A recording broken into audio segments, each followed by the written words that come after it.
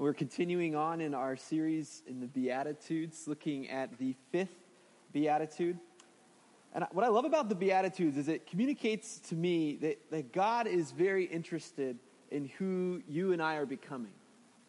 God cares about who you are. I was reminded of this over the last few weeks. My almost 2-year-old daughter is always asking me to read this book for her about Hermie the caterpillar. And Hermie the Caterpillar is a story written by Max Lucado, and it's about this caterpillar who looks at the world around him, and he sees an ant who's really strong, carrying a great weight. He sees a snail who has a shell on his back that's really functional and really cool, and it just seems like the snail has all the right stuff. And he sees a ladybug who is beautiful and attractive to all the other bugs around it. And Hermie keeps coming to God and he says, God, why did you make me so common? Why didn't you make me like the ant or the snail or the ladybug? And every time Hermie prays, God answers back to him, don't worry, Hermie. I'm not finished with you yet. And as you can guess, a story about a caterpillar ends with Hermie becoming a butterfly. And when I read the Beatitudes, I see that God is interested in us not staying where we are at, but He's doing a work on our hearts. He's giving us a heart like His. And as we dive into the fifth Beatitude, we are transitioning in the flow of the Beatitudes. If you've been following along with us, we've looked at blessed are the poor in spirit. Blessed are those who mourn. Blessed are the meek. Blessed are those who hunger and thirst for righteousness. And at this point in the Beatitudes, up to this point, we've been dealing with attributes of a person that involve emptying. You know, if you imagine a garden being tilled, a shovel working in the soil, pulling up what's there, that's kind of what these Beatitudes have been about, haven't they? There's a bit of pain there. This idea of mourning, this idea of emptying yourself. This picture of radical humility, this idea of being so hungry for something and chasing after something, longing for it. They're kind of these attributes that speak to emptying. But as we look at the following 5, the tone of these attributes change, and we go from emptying or clearing the soil to the fruit that emerges as the attributes of being poor in spirit, of being someone who mourns, of hungering and thirsting for righteousness, of being someone who is meek. The fruit of those attributes begins to emerge. Friends, God is interested in who you are becoming. God is interested in you being like Him. And the first element that Jesus speaks to in our beatitude this morning is this attribute of being merciful. Blessed are the merciful. Blessed are the merciful. Again, our working definition for the word blessed: authentic, real, deeply fulfilled, in touch with the fruitfulness of God, are the merciful, for they will receive mercy. How are you with other people? How do you respond when someone crosses you or offends you? Have you ever been offended by someone? Have you ever been put down by a colleague or a friend? Have you ever been cut off in traffic? Have you ever been scrolling through social media and you come across a post that you just find so offensive? Have you ever been offended by a family member or a spouse? Have you ever asked someone to do something and they openly defy you, maybe in front of others? What do you do when these things happen? How do you respond? Are you merciful? What does that mean? What does that look like? Well, that's what we're going to dive into this morning. And I think at the core of this beatitude, we see that we are blessed as our relationship with God, ourselves, and others are marked with mercy. Now, with this beatitude, I'd like to start by looking at why we are blessed before jumping into being merciful.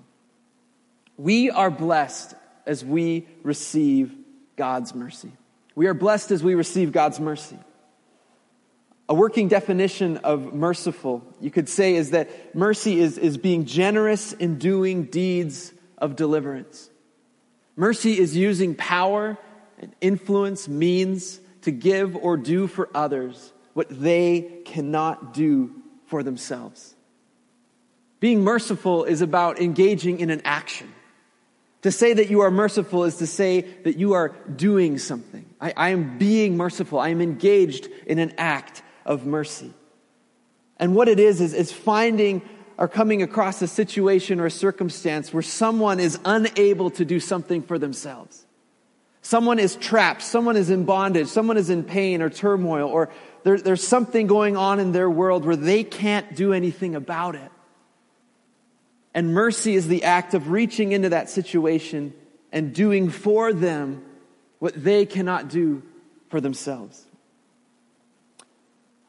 The Christian author Brennan Manning wrote a fantastic book called The Ragamuffin Gospel. And if you haven't read it, I would encourage you to pick it up. It's full of amazing stories of God's grace. And one of those stories I want to share with you this morning. A story is told of Fiorello LaGuardia. Fiorello, I just butchered that name, and now I can't say it, so I'm going to skip over. A story is told about LaGuardia, who when he was mayor in New York City during the worst days of the Great Depression and all of World War II, he was a colorful character who used to ride the New York City fire trucks, take entire orphanages to baseball games, and whenever the New York newspapers were on strike, he would go on the radio and read Sunday comics to the kids. One bitterly cold night in January of 1935, the mayor turned up at night court that served the poorest ward of the city, and LaGuardia dismissed the judge for the evening and took over the bench himself. Within a few minutes, a tattered old woman was brought before him, charged with stealing a loaf of bread. She told LaGuardia that her daughter's husband had deserted her. Her daughter was sick, and her 2 grandchildren were starving. But the shopkeeper from whom the bread was stolen refused to drop the charges. And he said to the mayor, "It's a bad neighborhood, Your Honor." The man told the mayor she has to be punished to teach the other people around here a lesson. LaGuardia sighed. He turned to the woman and said, "I've got to punish you. The law makes no exceptions. $10 or 10 days in jail." But even as he pronounced his sentence, the mayor was already reaching into his pocket, and he extracted a bill and tossed it into his hat, saying to them, "Here is the $10 fine for which I now remit. And furthermore, I am going to fine everyone in the courtroom 50 cents for living in a town where a person has to steal bread so that her grandchildren can eat. Mr. Bailiff, collect the fines and give them to the defendant." The following day, the New York City newspapers reported that $47.50 was turned over to a bewildered old lady who had stolen a loaf of bread to feed her starving grandchildren. 50 cents of that amount being collected by a red-faced grocery store owner, while some 70 petty criminals, people with traffic violations, and New York City policemen, each of whom had just paid 50 cents for the privilege of doing so, gave the mayor a standing ovation. That's quite a story. But friends, that is mercy in action. The mayor of New York City doing for someone that what they could not do for themselves. In Matthew chapter 9, verse 27, Jesus is walking along, and these blind men call out to him. And they say, "Jesus, Son of David, have mercy on us." They cry out for mercy. Now, Jesus didn't have to help them.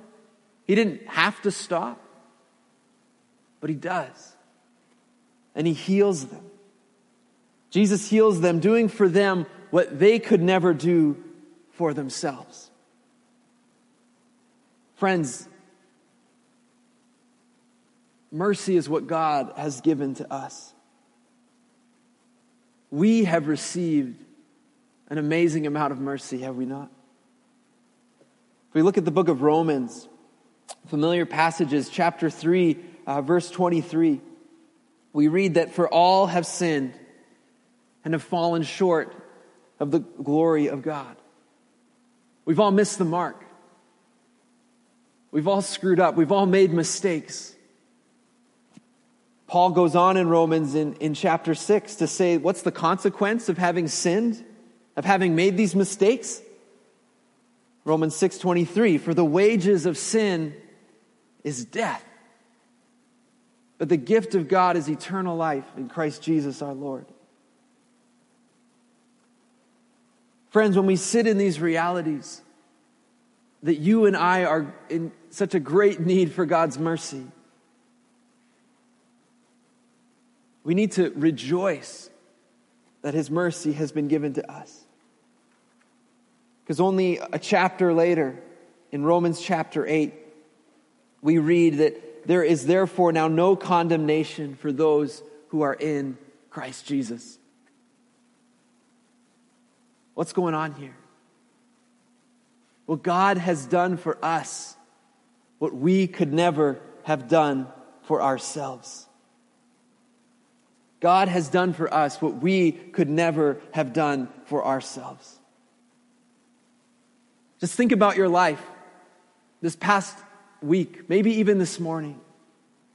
When was the last time you did something or thought something or desired something that you know that you shouldn't have?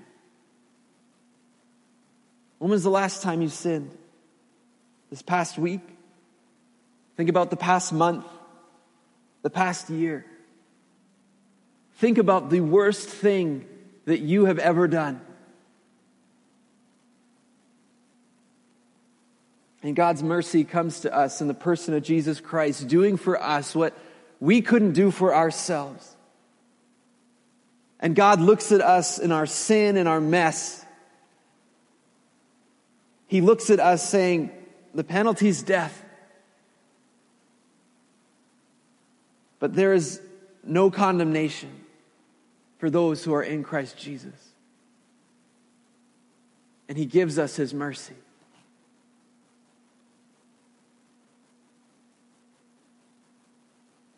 We are blessed as we receive this mercy. And to go back to the beginning of this beatitude, we are blessed as we extend God's mercy. Blessed are the merciful. Blessed are those, if we were to rephrase it, blessed are those who, like God, offer compassion in action, forgiveness, healing, and aid to those who are in need. Blessed are those who, like God, offer compassion in action, forgiveness, healing, and aid to those who are in need. I love that. You see, friends, as God is merciful to us, we need to be merciful to others. When we consider the great grace and mercy that God has poured out over our lives, how can we not be merciful to other people? Now, the wording of this beatitude may make us think that God's mercy is conditional. This whole idea that the merciful receive mercy. So us receiving mercy is dependent on God giving mercy to us. And while some commentators would agree with that concept, I don't think that's totally what's going on here. I think that God has so much grace for us. But hear what I think is happening. I think it's more about our ability to receive mercy than it is about God withholding mercy. This beatitude is about us receiving mercy rather than God withholding it. Because here's the thing.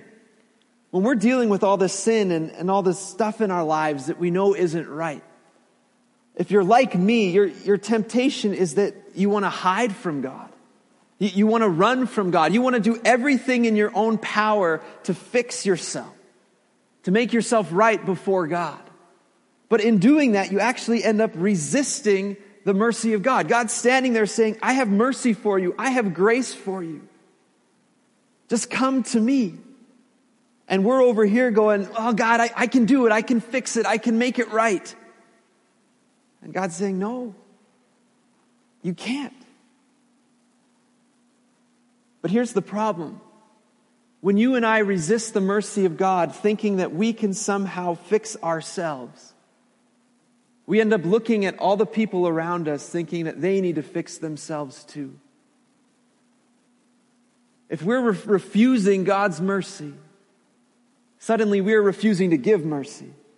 If we're thinking that somehow we can be right before God on our own merits and our own strength, we're going to begin to look at those around us and say, well, you should figure it out too. You should make it right too. And we miss the mercy and the grace that God has for us.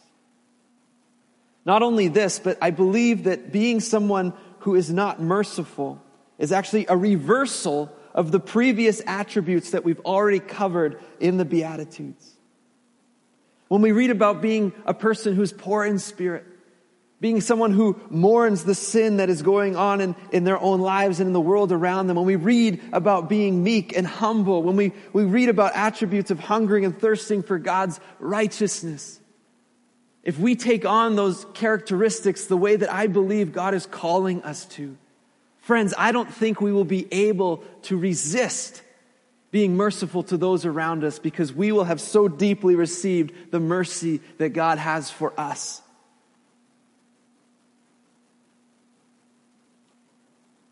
Blessed are the merciful, for they will receive mercy.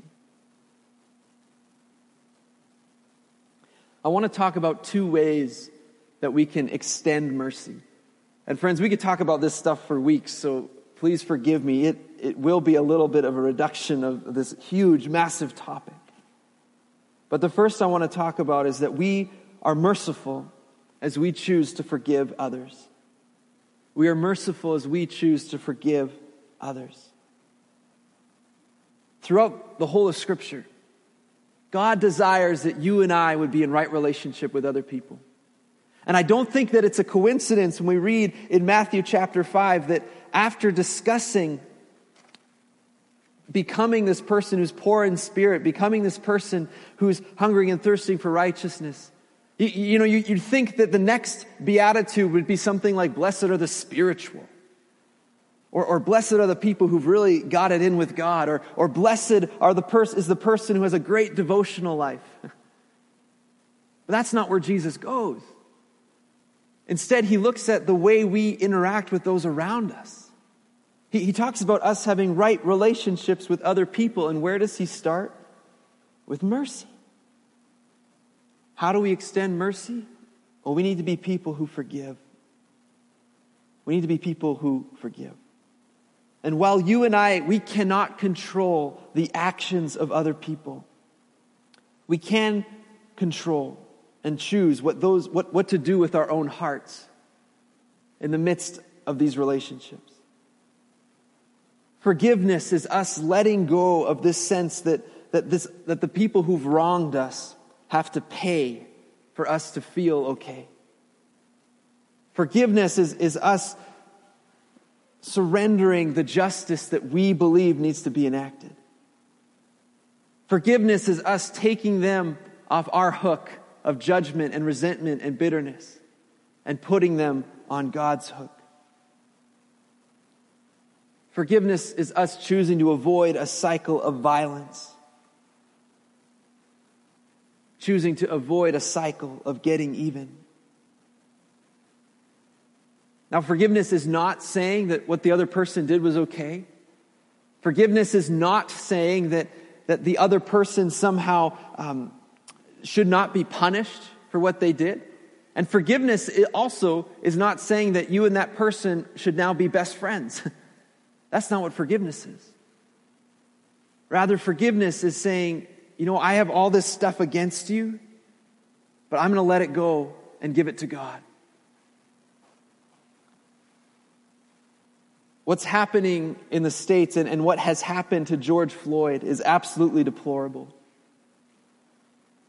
And while we cannot control the actions of a police officer, we cannot control an individual's racist acts, we cannot control those who choose to hate, we cannot control riots or the destruction of property, but we can choose what we do.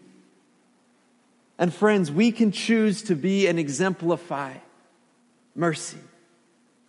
We can choose to embody the mercy of God in our world. We can choose to forgive just as Christ has forgiven us. The reality is that forgiveness does a greater work in our hearts than it does in the other person. And when we choose not to forgive, when we choose not to be merciful, one of my favorite quotes is that unforgiveness is like drinking poison and hoping that the other person dies. It's not good. It doesn't end well for us to be unforgiving. Well, September 6th, 2018, an off-duty Texas police officer shot and killed a 26-year-old man named Botham Jean. This police officer had entered the wrong apartment. And during the trial, Botham Jean's younger brother chose to extend her mercy. The video of this is available on YouTube, but I typed up for us the transcript of what Botham's younger brother said. He said, "If you are truly sorry, I know that I can say for myself that I forgive you. And I know that if you go to God and ask Him, He will forgive you. I love you like I love anyone else. I'm not going to say that I hope you rot and die. I personally want the best for you. I wasn't ever going to say this in front of my family or anyone, but I don't even want you to go to jail. I want the best for you because that is what Botham would want for you. And the best would be that you would give your life to Christ. I'm not going to say anything else. I think you giving your life to Christ is the best thing Botham would want you to do. Again, I love you as a person and I don't wish anything bad on you." And if you're watching the video, at this point, this young man looks at the judge and he says that, "I don't know if this is possible, but can I give her a hug, please?" And you can watch the two of them embrace. That young man extended that police officer a tremendous amount of mercy.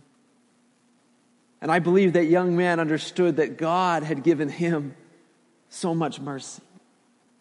And he wanted to extend it to this police officer. And we could say that this young man had every right to be bitter, every right to be angry, every right to be frustrated.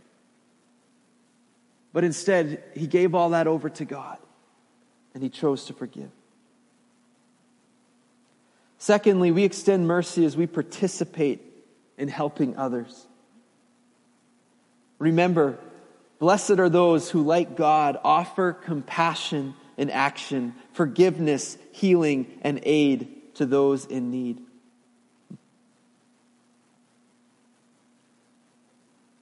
As we go about our lives, we need to look and listen for opportunities where we can offer compassion in action, forgiveness, healing, and aid to those in need. Perhaps we do something like volunteer with a ministry like Hope Mission or the Mustard Seed, working to help others who get up out of situations in a way that they couldn't do on their own. Maybe in the midst of our workplaces, our schools, and our families, looking for opportunities to exemplify forgiveness. But something I know for sure is that looking for these things requires us to slow down and listen. Listen for God's invitation for you to get involved in being an agent of mercy. Friends, God has been so merciful to us. How can we not be merciful towards others? This morning, I want you to consider a few questions. Who is someone in your life from who you have been withholding mercy? Who is someone in your life who you've been withholding mercy from? Maybe it's a coworker, a friend. Maybe it's a parent. Maybe it's your spouse. But who is it from whom you have withheld mercy? Who is someone you know of that you could extend mercy to?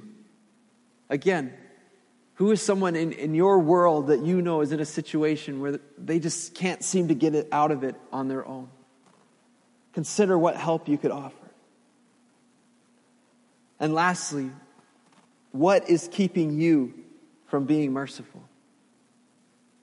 Is it resentment? Bitterness? Give those things over to God. Well, this morning we come to communion, and I trust that in your homes you've taken a chance to prepare something. And we often will read from 1 Corinthians chapter 11, and we're going to do that now. But we don't usually read the beginning part of what Paul is getting at. Because in 1 Corinthians chapter 11, Paul is actually rebuking the church in Corinth for what? For not being merciful with one another. And he actually tells them that when they don't extend mercy to one another, they aren't actually taking communion in the right way. This is what we read in 1 Corinthians chapter 11. But in the following instructions, I do not commend you, because when you come together, it's not for the better, but for the worse. For in the first place, when you come together as a church, I hear that there are divisions among you. And I believe it in part. For there must be factions among you in order that those who are genuine among you may be recognized. But when you come together, it is not the Lord's Supper that you eat. For in eating, each one goes ahead with his own meal. And one goes hungry and another gets drunk. What? Do you not have houses to eat and drink in? Or do you despise the church of God and humiliate those who have nothing? What shall I say to you? Shall I commend you in this?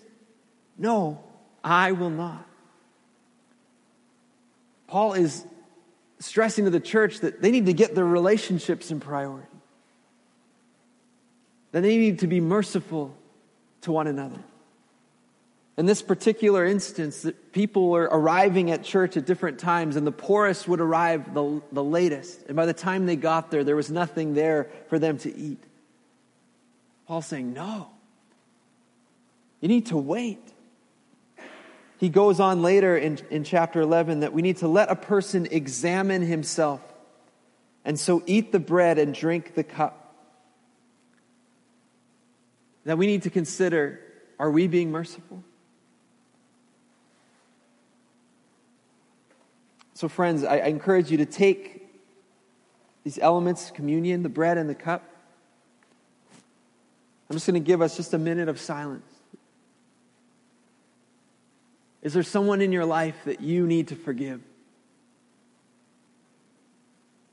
Is there someone in your life from whom you have been withholding mercy? And with the elements in hand, I just encourage you to open your hands before God, to forgive those people.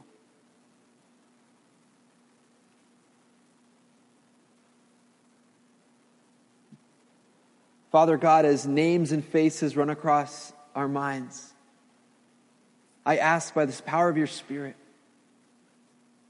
that you would help us to forgive. That you would help us to be people who extend your mercy.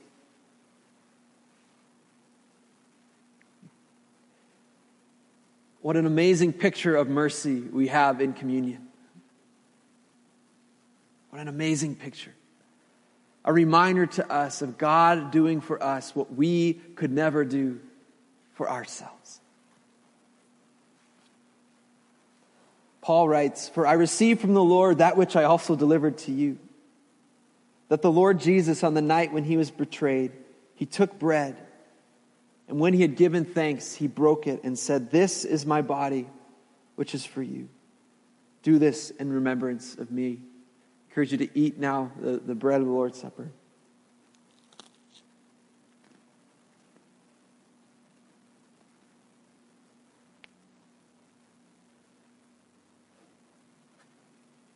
And in the same way,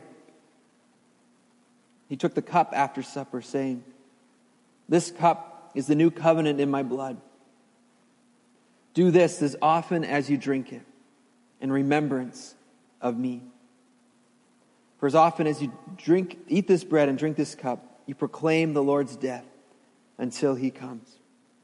Let's now together drink this cup of mercy.